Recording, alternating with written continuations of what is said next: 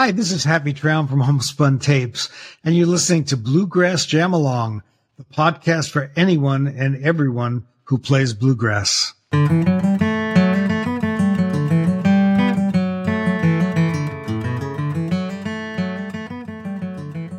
everybody, welcome back to the podcast. This week I've got a really cool guest for you. This is, I think it's probably not an exaggeration to say that there aren't many people who've done more to encourage and support people into playing instruments in all sorts of genres, but particularly in the bluegrass and acoustic world, and that is Happy Traum from Homespun. Lots of us will have seen Happy's videos, used Happy's audio courses, and know of Homespun already. But I just wanted to chat to Happy and hear a bit about how the company started, and the people they've worked with, and just celebrate some of the, this is a company that's been around for 55 years and has helped thousands and thousands of people like me and hopefully like you. So here comes the interview. Stick around and check out the bit right at the end, because Happy has given all of us a discount code we can use to get some money off, and I will be listing a few of the lessons that I love most and the stuff that I bought from Homespun, and we'll chat about some of Happy's favourites. But there's a discount at the end, so stick around and get your discount code, because you've got a few weeks to grab some bargains. But here comes the interview. My guest this week on Bluegrass Jam Along is Happy Traum. Happy is a great guitar player, great musician, great teacher, but most of us probably know Happy through Homespun. Happy has been in so many of our homes with some of the world's best musicians, teaching us to play, inspiring us, and it's a joy to have him here. Happy, welcome to the podcast. Thank you. Nice to be here with you. I think I'd like to start just by saying thank you on behalf of me and behalf of the hundreds of thousands of people you've helped over the years. I think for musicians like me, like the inspiration might come from Tony Rice or Doc Watson or Bill Monroe or somebody, but the support and just the people you've encouraged and enabled and allowed to grow as musicians over the year are like countless, and it's just been a joyous thing, and I thank you very much. Oh, yeah, thank you. That's it's a nice tribute. We've been doing this a very long time, and when we started out, we had no idea that it would build to what it's become 50-something years later. It's almost 55 years now. Incredible. And it by the sound of it, it started out as a sort of problem-solving thing for you to be able to teach people while you were away. Yeah, pretty much. I had written a couple of books about guitar styles, mostly one called Fingerpicking Styles for Guitar. And that was a pretty popular book. It was the first of its kind because I took it upon myself to transcribe the music of people like Doc Watson, Etta Baker, Elizabeth Cotton, traditional Merle Travis, traditional fingerpickers. And I painstakingly took solos that they did and the songs that they did and put them in this book. And it was the first time anybody had ever done anything like that. So people started to write to me who had the book and said, I don't know how these songs are going to go. And I live out in somewhere in the Midwest or maybe in Britain or someplace. And they couldn't find these records at that point. You couldn't just dial up Spotify or something like that. So I figured, well, maybe I should just make some lessons on tape, and based on my first book, on the Fingerpicking Styles book.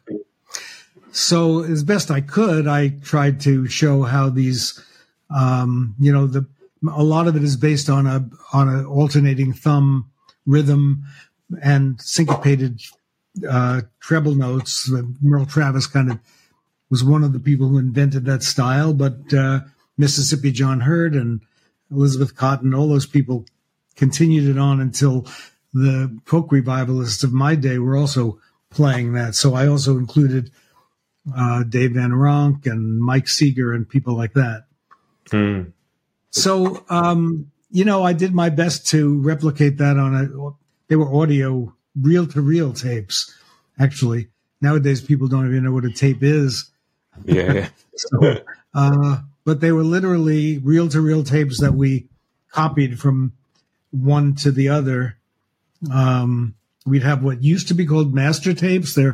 I think it's not politically correct to call them that anymore, but it would be the main tape, and then we would run it off on literally our kitchen table and copy it, and then my wife Jane would pack it up and take it to the post office and send it out to people. And we put a few little ads in places like Sing Out magazine, and Rolling Stone was just starting the same year we were. Wow. And so was Guitar Player magazine. Both of those started in 1967. That's the same year we started Homespun. So we started taking little classified ads, and strangely, people started saying, yeah, I want these. And so when we got a good response, we said, well, we got lots of friends here in Woodstock and people that I play music with. Maybe I'll get them to do some tapes too. And that's what kind of started the whole thing. So who were the first people that you got involved then? Well, I think my brother Artie, who was had just moved from New York City to Woodstock at that point, did some lessons for me. We had Kenny Kosek, who's to this day a great bluegrass fiddle player, who was based in New York, and he did a basic fiddle lesson series for us. David Bennett Cohen, who had just finished playing with Country Joe and the Fish, is piano, kind of a blues ragtime piano player. He came, we had a little upright piano in our house, and he came in and I set up some mics, and he did a couple of series of lessons on blues and ragtime piano. And that just got us started. And another one was Bill Keith, great banjo player who moved to Woodstock right around that time. So I corralled Bill and got him into my living room. All these were recorded literally in my living room with simple, like a Wallen Sack reel-to-reel recorder and a couple of funky microphones. I mean, I never expected it to be anything very, long-lasting. What did I know back then? And I guess the name Homespun came from all that then? Literally recorded at home, duplicated at home. Exactly. Jane came up with it, and she said, well, we're spinning these tapes on the table here. Let's just call it Homespun. So it was her brainchild. And my wife has been a part of the business. Actually, probably the bigger part of the business. I do the music stuff, and she keeps it all together. So she's the reason it still exists, really. And that must have been quite an undertaking, sort of posting like reel-to-reel tapes out to people, and just the cost of the tape and the cost of sort of shipping it around the world to people. Yeah, it was. In fact, the most challenging part was putting tablature together. And how do you? At that point, it wasn't so easy to go to a quick copy place and just copy it. So, actually, the publisher who published my books had a Xerox machine, and I used to take this is a funny kind of thing, I think. I used to take my handwritten tablatures, go down to his office, which was in New York, Midtown Manhattan, and I would sneak into his Xerox room and quickly run off 10 copies of each page or 15 copies or whatever it was, wrap them up, take them home, and then that would get wrapped up with the tape in the box that we would send out then to people. So it was pretty funky and homemade and, very crude back in those days. Yeah. And so what was the sort of first development from that sort of made things simpler? Was it cassettes? Was that the next sort of like audio cassettes? Cassettes was the next thing. Yeah. Cassettes was definitely the next thing that came in maybe a year or two after we started. That was a whole revelation that we had these little compact things that you could. And so what we did then was we got this, maybe 3 or 4 years in, we got a high-speed duplicator, which was a big deal. It was a gigantic piece of equipment, and it did reel-to-reel tape. It took a reel-to-reel master tape, and it copied at high speed to a reel-to-reel copy, and then it would also take 3 cassettes at the same time. Wow. So we could make both reel-to-reel and cassettes. And the other thing is we used to have to do one side of the tape and then turn it over to do the other side. For those of you who are younger than a certain age, wouldn't realize that those tapes came in, it was 2 sides of a tape. Yeah. Just like there were 2 sides of an LP. But this high-speed duplicator did both sides at once, so it did the forwards and backwards at the same time, but it worked out. So that put us into a different realm of the business where we could make these things.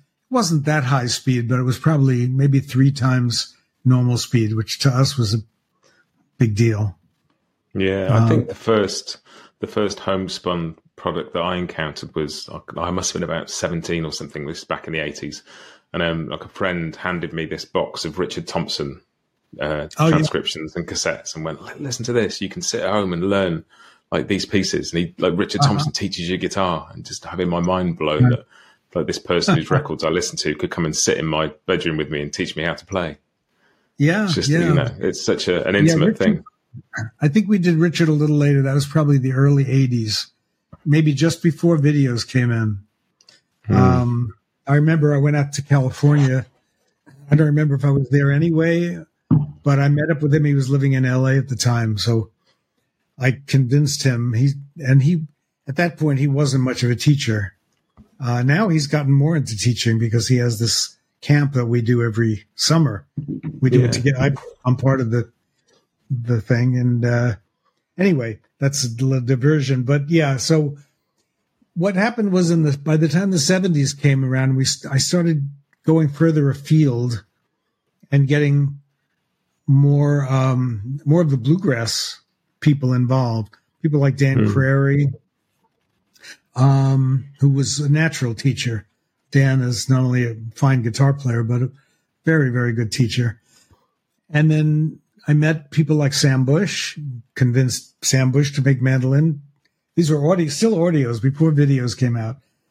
Tony Rice, did a bunch of stuff with Tony Rice.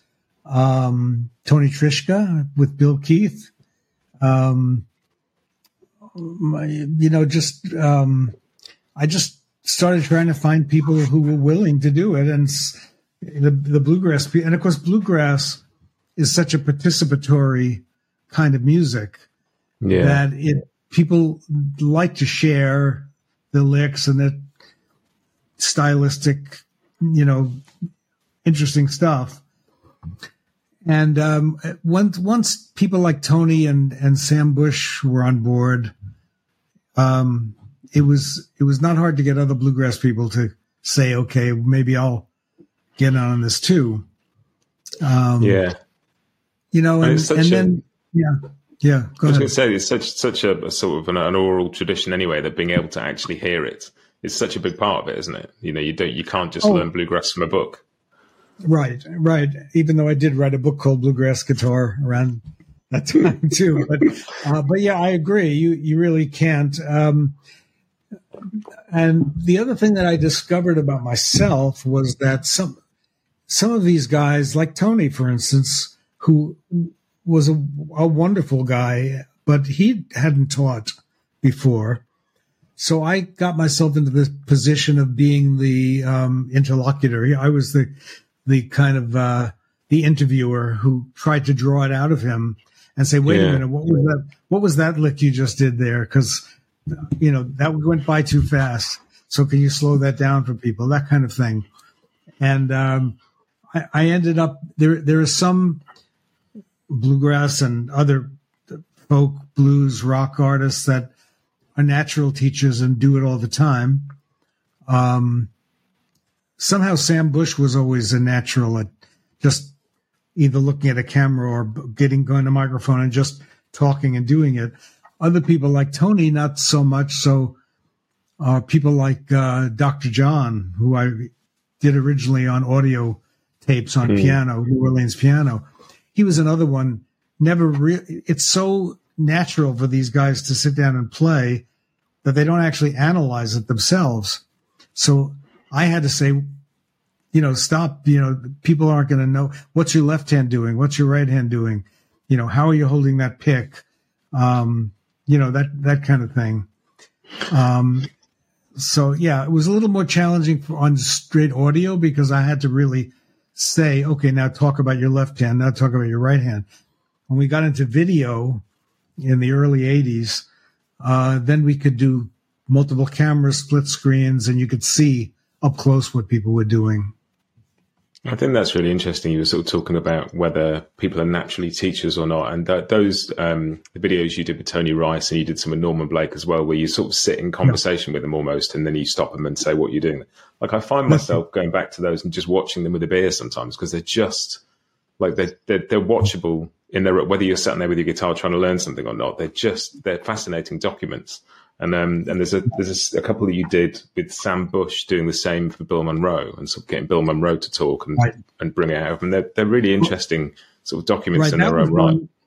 Yeah, that was one where we were completely. I mean, that was getting Bill Monroe to sit down on a video, and John Hartford interviewed him, and get his band, the Bluegrass Boys, behind him, and all that stuff was a huge thing. I couldn't have done that without Ralph Rinsler and the Smithsonian. Ralph Rinsler was at one time Bill Monroe's manager, and also a musician in his own right. But then Bill Monroe was not much of a teacher, and at this point he was quite an advanced age as well. So after we did that, I got a hold of Sam Bush and I said, can you be the interpreter of Bill Monroe? So we did a separate video with Sam taking what Bill did and breaking it down for the player. I always have in mind what the player who's maybe not that accomplished is going to grasp from these things that we're putting out. And you don't want somebody to just say, oh, that was nice, but I have no idea what they did. Because then, we always had the idea that we were both teaching and documenting. That was always part of our approach. And I think that is really interesting because, like, if you go back through the catalogue of the hundreds and hundreds of lessons you put out, it although it started as instruction, it sort of exists now as a document of some of these players that aren't with us anymore, and stylistically the way the music's played has probably changed in the past few decades, and the way people talk about it. And it is a sort of archive. I don't want to say archive because that sounds like it's it's all in the past, but it is a sort of living document of how the music's changed and the major people in it, and it's incredibly valuable in its own right for that. Yeah, and it is. I do have a very strong sense that as time goes on and we lose people, that this is kind of part of their legacy.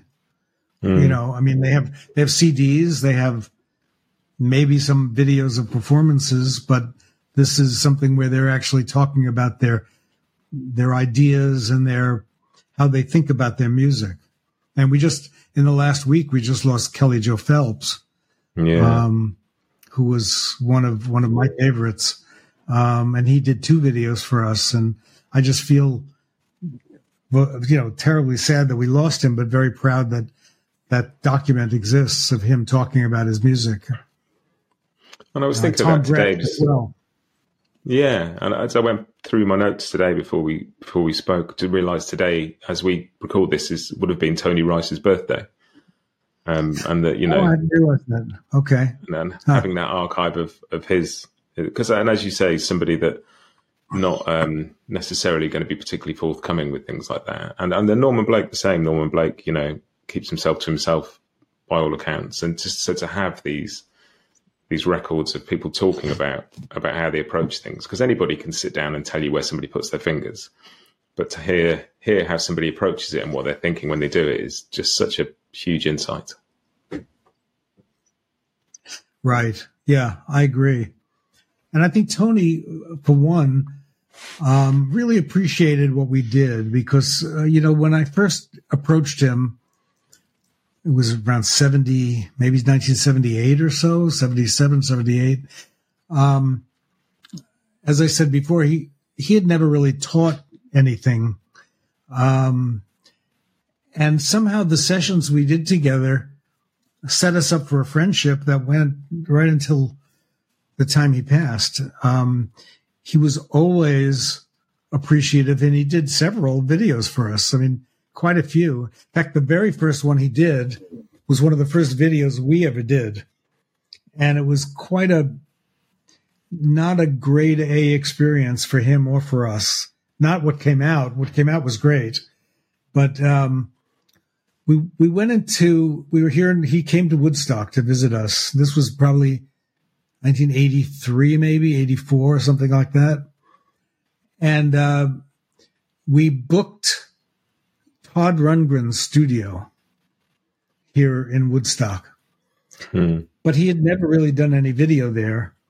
And it turned out it was the winter and there was no heat. So it was freezing in the studio. And there were all kinds of technical glitches. And by the time we got the tape running, poor Tony had been sitting there for hours. And somehow, for a guy who was, everybody knows, a very high-strung individual, not only his guitars are high-strung, but but he could not have been more patient and nicer. And what came out of that was some songs that, like his Church Street Blues, which has been bootlegged innumerable times on YouTube and has gotten millions of views. Unfortunately, those millions of people don't think ahead and then buy his video, but at least they are watching it, so that's good. Yeah, those on Tony are some of my favorites. I just find myself going back to those. I've got them. Now you can buy the downloads and stream things. I've got those just on my phone, and if I'm ever stuck somewhere for half an hour waiting for something to do, I'll just watch a bit of Tony Rice or a bit of Norman Blake and just, feel a happy half hour. And that sort of that point then where you started doing video, that's sort of a game changer really, to actually be able to see what people are doing.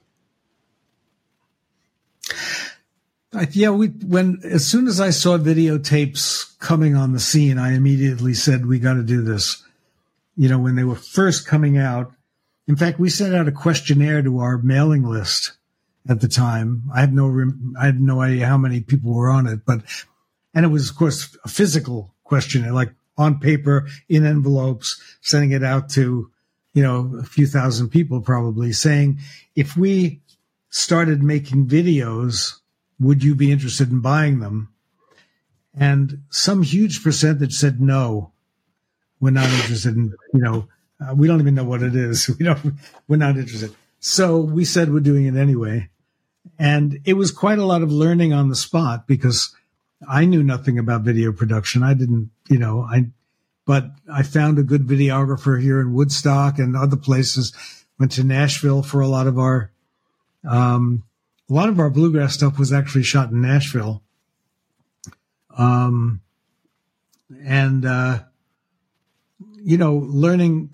on the job. So you can almost see the progression from our earliest videos to as I got more proficient, understanding how you call the cameras and get the angles and all that stuff. So I eventually got reasonably good at directing these things.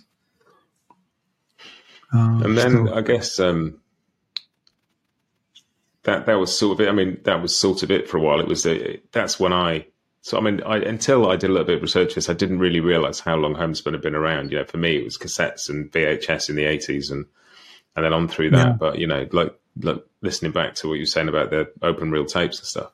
And then, probably just as you've amassed a huge amount of stuff on VHS, along comes DVD and the world changes again. Right. And that was another big change for us because we had all this stuff on VHS.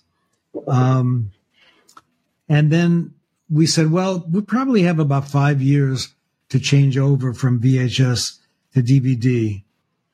It happened so fast that we had to do everything in a year, within a year. And we had several hundred programs at that point on VHS. So we did this massive effort to digitize everything. And, that was when the Homespun really took off when DVDs came out because it was the medium that everybody wanted at that point. So for, I don't know, 10, 15 years, DVDs were the hot thing. Now people don't even have DVD players anymore. No, I don't. I dug out one of those Bill Monroe DVDs the other day, and I was going to watch. I was like, oh, where do I put this? Just like It hadn't occurred to me that I just don't have the technology anymore. You're right.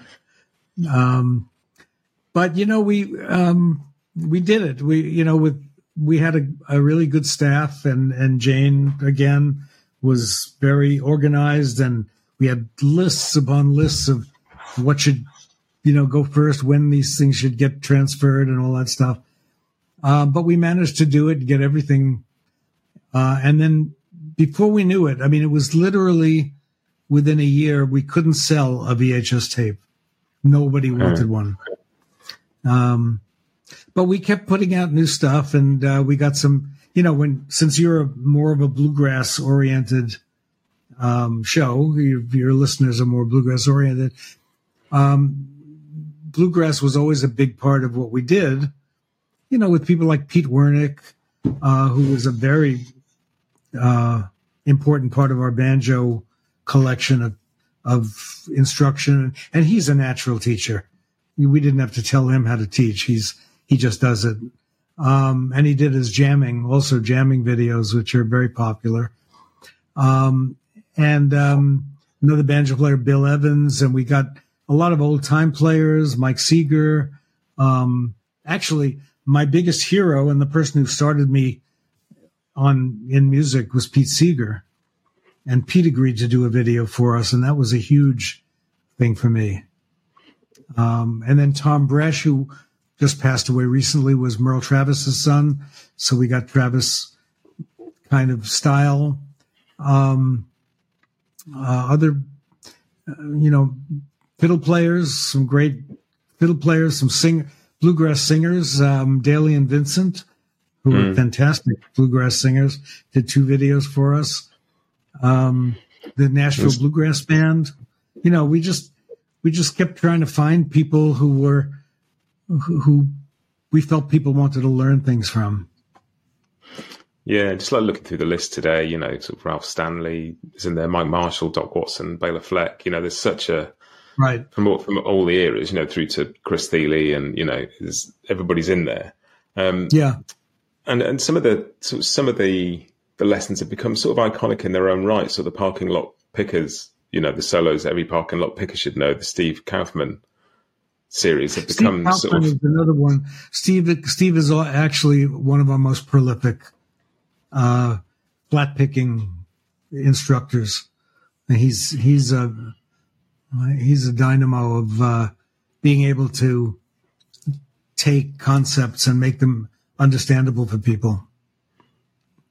And he did some of the Doc Watson lessons, didn't he? So sitting with Doc. Yeah, it was interesting when I did my second video with Doc. We did the first one, which we shot at Merlefest, his festival that he does in North Carolina. And then I asked Doc if he would do another one for us just on his own, and he said yes.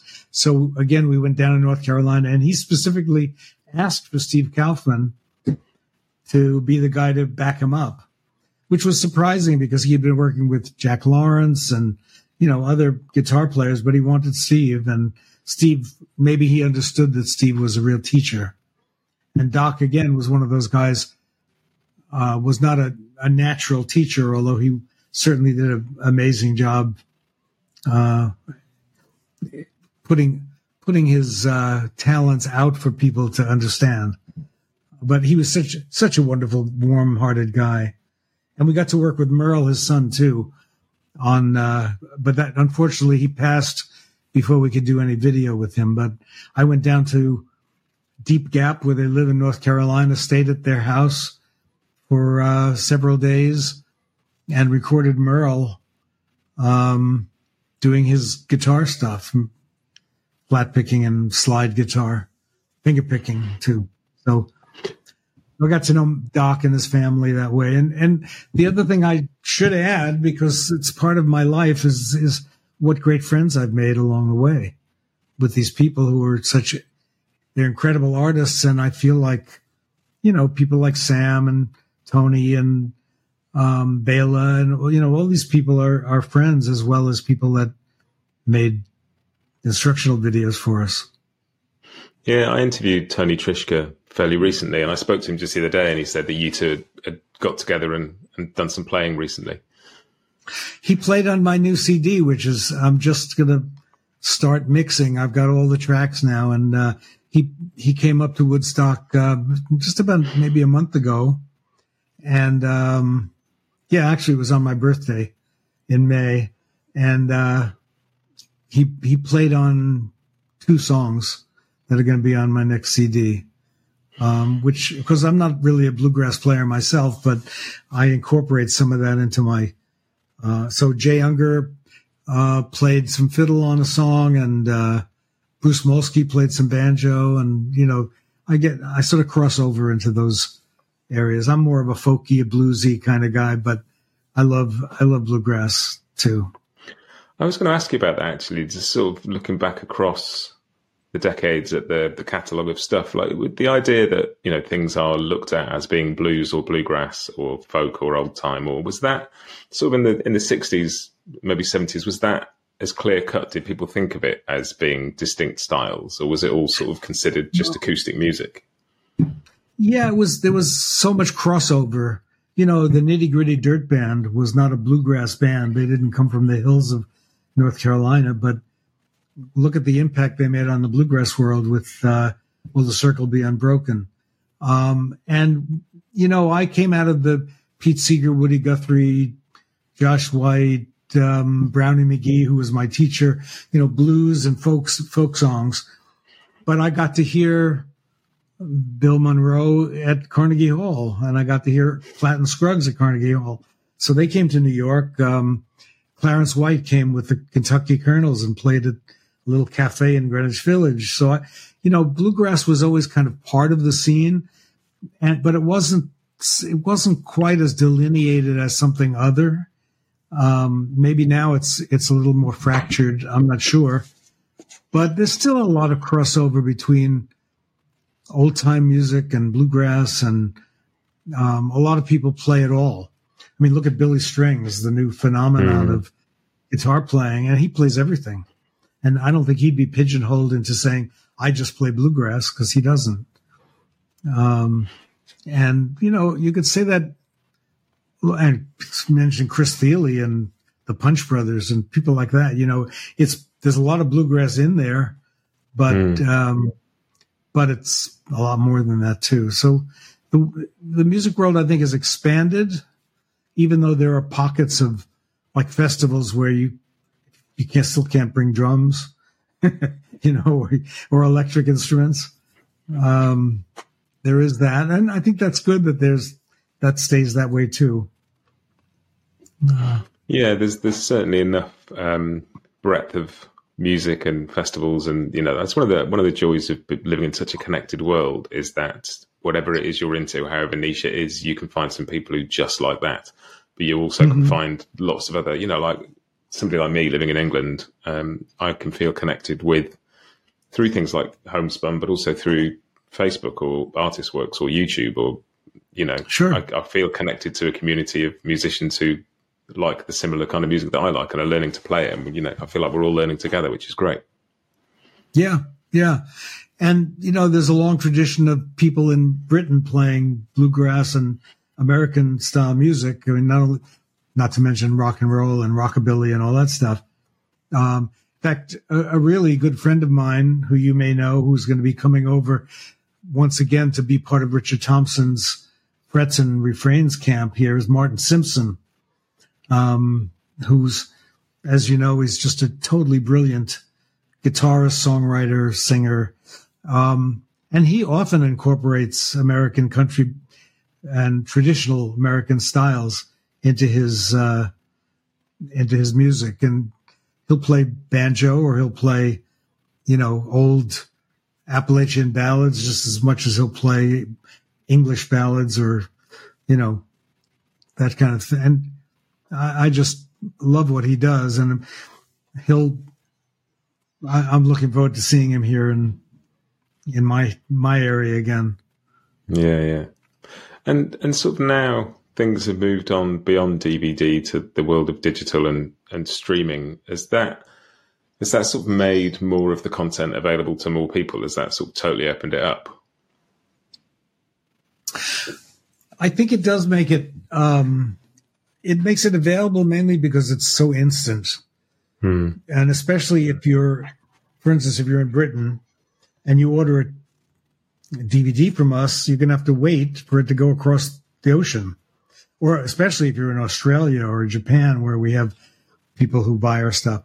Now, wherever you are in the world, it's just a click away. There it is. It's instant. And frankly, we've actually, after I mentioned all the work we did in making all those hundreds and hundreds of VHS into DVDs, now we don't have DVDs anymore. It's all downloadable or streaming. So it's all just online. And in some ways, it makes things very easy for the customer. They don't have something in there. I still like to get CDs, for instance, and hold them in my hand and look at them and, all that stuff. But on the other hand, I rarely put them in a CD player. I just I put them in the computer or I listen to some streaming service. And it's the same with Homespun. I think people now are used to the idea that, I want to play Norman Blake's song, so I want to learn how to play that. So I'll go to the Homespun site, purchase it, and there it is. Like right there, right that minute, you can do it. So anywhere in the world. So that makes a big difference, I think, to the accessibility of our stuff and everybody else's stuff. We're certainly not the only ones that do that, but we had to make that change along with everybody else. And so there's literally no physical product at all anymore? No. Well, some books. We still have some books with audio that you can download. We have some books through Hal Leonard Corporation, which was our distributor for many, many years, 20 some years when we had DVDs. And now they're doing some books with us and that kind of thing. So we're still publishing books with them. In fact, we have probably in the next few months, we're going to have a Homespun songbook, which will be a physical product, but it'll have 100 songs that with guitar chords and notes that I made for each song and how to play them and that kind of thing. And does that, the lack of physical product, does that sort of take away a huge logistical headache, or is it just a different logistical headache now? Oh, well, the main thing for us is that we don't have to have 10 people or 15 people packing and shipping stuff and printing labels and printing covers. And, it makes it very much easier for us. And we can put something out in a matter of 2 or 3 weeks after we record it, rather than waiting for pressing plants and buying the boxes and printing the slicks and printing the tablature. Now it's just a PDF, and it just can go out almost. We just have to edit and put it together and send it out to people. So that makes it a very different process for us. And how much, curious to know how much of the lessons you've recorded over the years sort of haven't made it through to the sort of digital era, if the stuff that's naturally fallen by the wayside, or is it pretty much all still out there? Very few. There are a few that we felt didn't, maybe they were made early enough so that the video quality wasn't good enough, that kind of thing. A few audio products that we still have to digitize and maybe get out at some point. But it's very, very few. Almost everything that we ever made is available. So we're proud of that. You know, and there's so much of it. You know, I subscribe to your daily emails, partly because there's, you know, offers and discounts in them, but partly it's just a way of finding out what's in the catalogue, because it's just a different selection of stuff every day. And there's so much in there. It sort of surfaces things that I didn't know existed. Well, that's the reason we do it, in a way. And my wife, again, Jane, does most of the work on setting those things up every day, figuring out what didn't we do for the last 5 or 6 weeks or months or whatever, you know, what do we need to bring forward? And because it is such a big catalog, and it's no longer a paper catalog that we send out to people, things get lost. So these emailings help. As you say, they're always discounted stuff. And we try to bring to people's attention the things that we think maybe are really worthwhile, but they might not know who this person is. So this brings them to, you know, to the front page, so to speak, you know. Yeah, I bought a great, just an audio course, but for sort of swing guitar rhythm the other day that I never would have found if I'd gone looking for it. I don't think it just wouldn't have occurred to me to, you know. Probably Mac Dowling, who's a fabulous player and teacher. One of my favorites, actually. So yeah, he's one of those guys. He's not a household name, so people might just sort of go by and not notice. So if we put him front and center, or, you know, that kind of thing is, I think, very useful for people. Yeah, and we've talked a little bit about some of the sort of specific lessons and the people you work with. I wonder if, and maybe it's sort of impossible over such a span of work, but if there's any people in particular or particular lessons you're most fond of or most proud of, or sort of look back on with a lot of affection. Oh, there's so many. You know, we have some people that we've only managed to get one video of, but it's great, you know, like Brian Sutton. I mean, Brian Sutton's a fantastic musician, all-around guitar player. The country star, Steve Warner, we did a couple of videos with him. That's kind of thrilling. I mentioned Pete Seeger. Dr. John is a big one for us. And that was a thrill to get him both on audio and video. Donald Fagen from Steely Dan did a video for us on his piano ideas. You know, I'd have to be looking at our website myself to bring to mind some of these people. And I mentioned Kelly Joe Phelps, Woody Mann, who also we lost this year. Fantastic guitar player and all around musician, just wonderful player. So a lot of them are based on my personal relationships with people. And, you know, as people like Tony Trischka, always such a treat to work with. Bill Keith, of course, who we lost a few years ago, was a close friend, lived just a mile down the road from us. And of course, you sort of taught lessons throughout as well, haven't you? You're still teaching now through Homespun. Yeah, I still do. I mean, I'm sure I have more lessons than anybody else on Homespun. And that was my calling, even when I was in college, before I was a professional musician. I might have been playing for 2 or 3 years before I started teaching. And I took lessons with Brownie McGee, the great blues guitarist, for 2 or 3 years.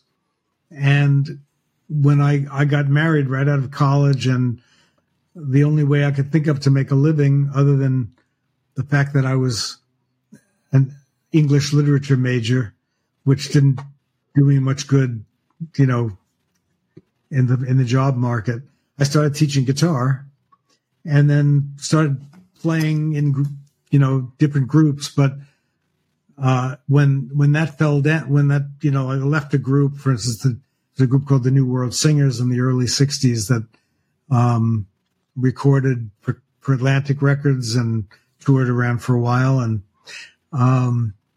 when I left that group, I went back to teaching guitar. And I actually continued teaching guitar privately for many years when the gigs were not as plentiful as they could have been. And I still, to this day, do some workshops. Every year I do at least 2 or 3 teaching guitar camps, one with Richard Thompson, one with Jorma Kaukonen, who's a wonderful guy, and I've done his camp for 20-some years. So I still do teach, and I still enjoy it, but I don't have a slew of private lessons anymore. I gave that up a while ago. And so what's coming up, like both for you and for Homespun? Obviously, you just mentioned you've got a new CD coming out soon. Right. That's separate from Homespun. That's my other side, my performing and, my solo side, more or less. We're still putting out new stuff. We just put out a new lesson in the last few days with Toby Walker, who's one of our most popular blues fingerpicking teachers. My son, Adam, who's also a big part of I should have mentioned him earlier. He's been our main editor of videos, and he's produced a lot of lessons. He lives in California, so he's on the opposite coast. And he's making a series of lessons on kind of fretboard theory for us, how you get around the fretboard, how you know the notes and the strings and the frets and all that stuff. So that is something we're working on now and should be out in the next couple of months, I would think. So we're not putting them out at the pace we used to, but we're still putting out new stuff. And we have a few friends here in Woodstock that I'm trying to finagle into the studio. We had to stop for a while because people didn't want to get into a closed studio with the COVID thing going on. And, the music, the whole atmosphere has changed so much with the virus. So we're trying to get around that. And we have our own little studio now in our office and nice lights and cameras and setup. So, and I've been doing my own lessons there. So that, some of them would almost qualify as bluegrass, although I'm not a bluegrass player, but I did a lesson on Will the Circle Be Unbroken, but it's more of a finger-picking style thing, but it's sort of Mother Maybelle Carter style. But you have your own signature guitar now, don't you, from Santa Cruz? I do. The Santa Cruz Guitar Company, which is a wonderful sort of boutique guitar outfit out in Santa Cruz, California, offered, and I accepted this beautiful signature guitar that I helped design, and they made a whole run of them. They're still selling them in stores as far as I know, but I got mine, and actually my son actually just got one too. So we have twin guitars. It's an absolutely stunning instrument.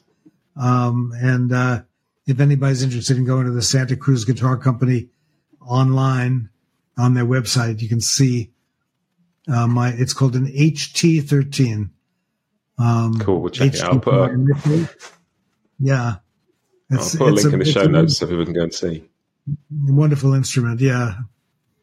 So cool. Well, so we'll put a link to that in the show notes, and obviously I'm going to link to Homespun and maybe some links to some of my favorite lessons over the years that I've enjoyed. Is there anywhere else I can send people for information? Anywhere it'd be useful for me to link to? Well, aside from Homespun, my personal website, if you're interested in my bio and my where I'm playing, would be just happytraum.com. And I'm sort of gradually adding some video performances there, mostly from YouTube. I think that's probably, my son, Adam Traum, is doing some beautiful songwriting, and it's Adam Traum. I think it's adamtraumguitar.com. He's a very good player, very good songwriter. And, I actually miss coming over to the UK. I think when the world calms down a little bit and those little bugs in the air kind of go away, or we get immunity or whatever, I'd love to come back. The last time I was there was, maybe 4 or 5 years ago. I did a show at the Cecil Sharp House in London, which was really, really nice. I had a really good time doing that. It's a very cool place. It's just a really nice, kind of one-off place.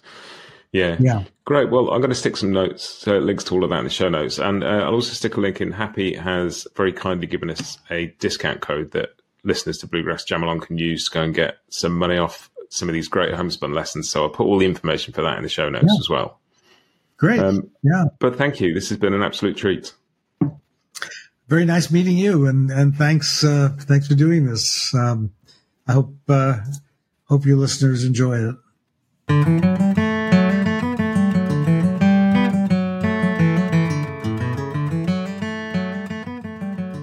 Cool. I don't know about you, but I really enjoyed that one. That was, a really fun conversation to get a chance to be part of. So thank you, Happy.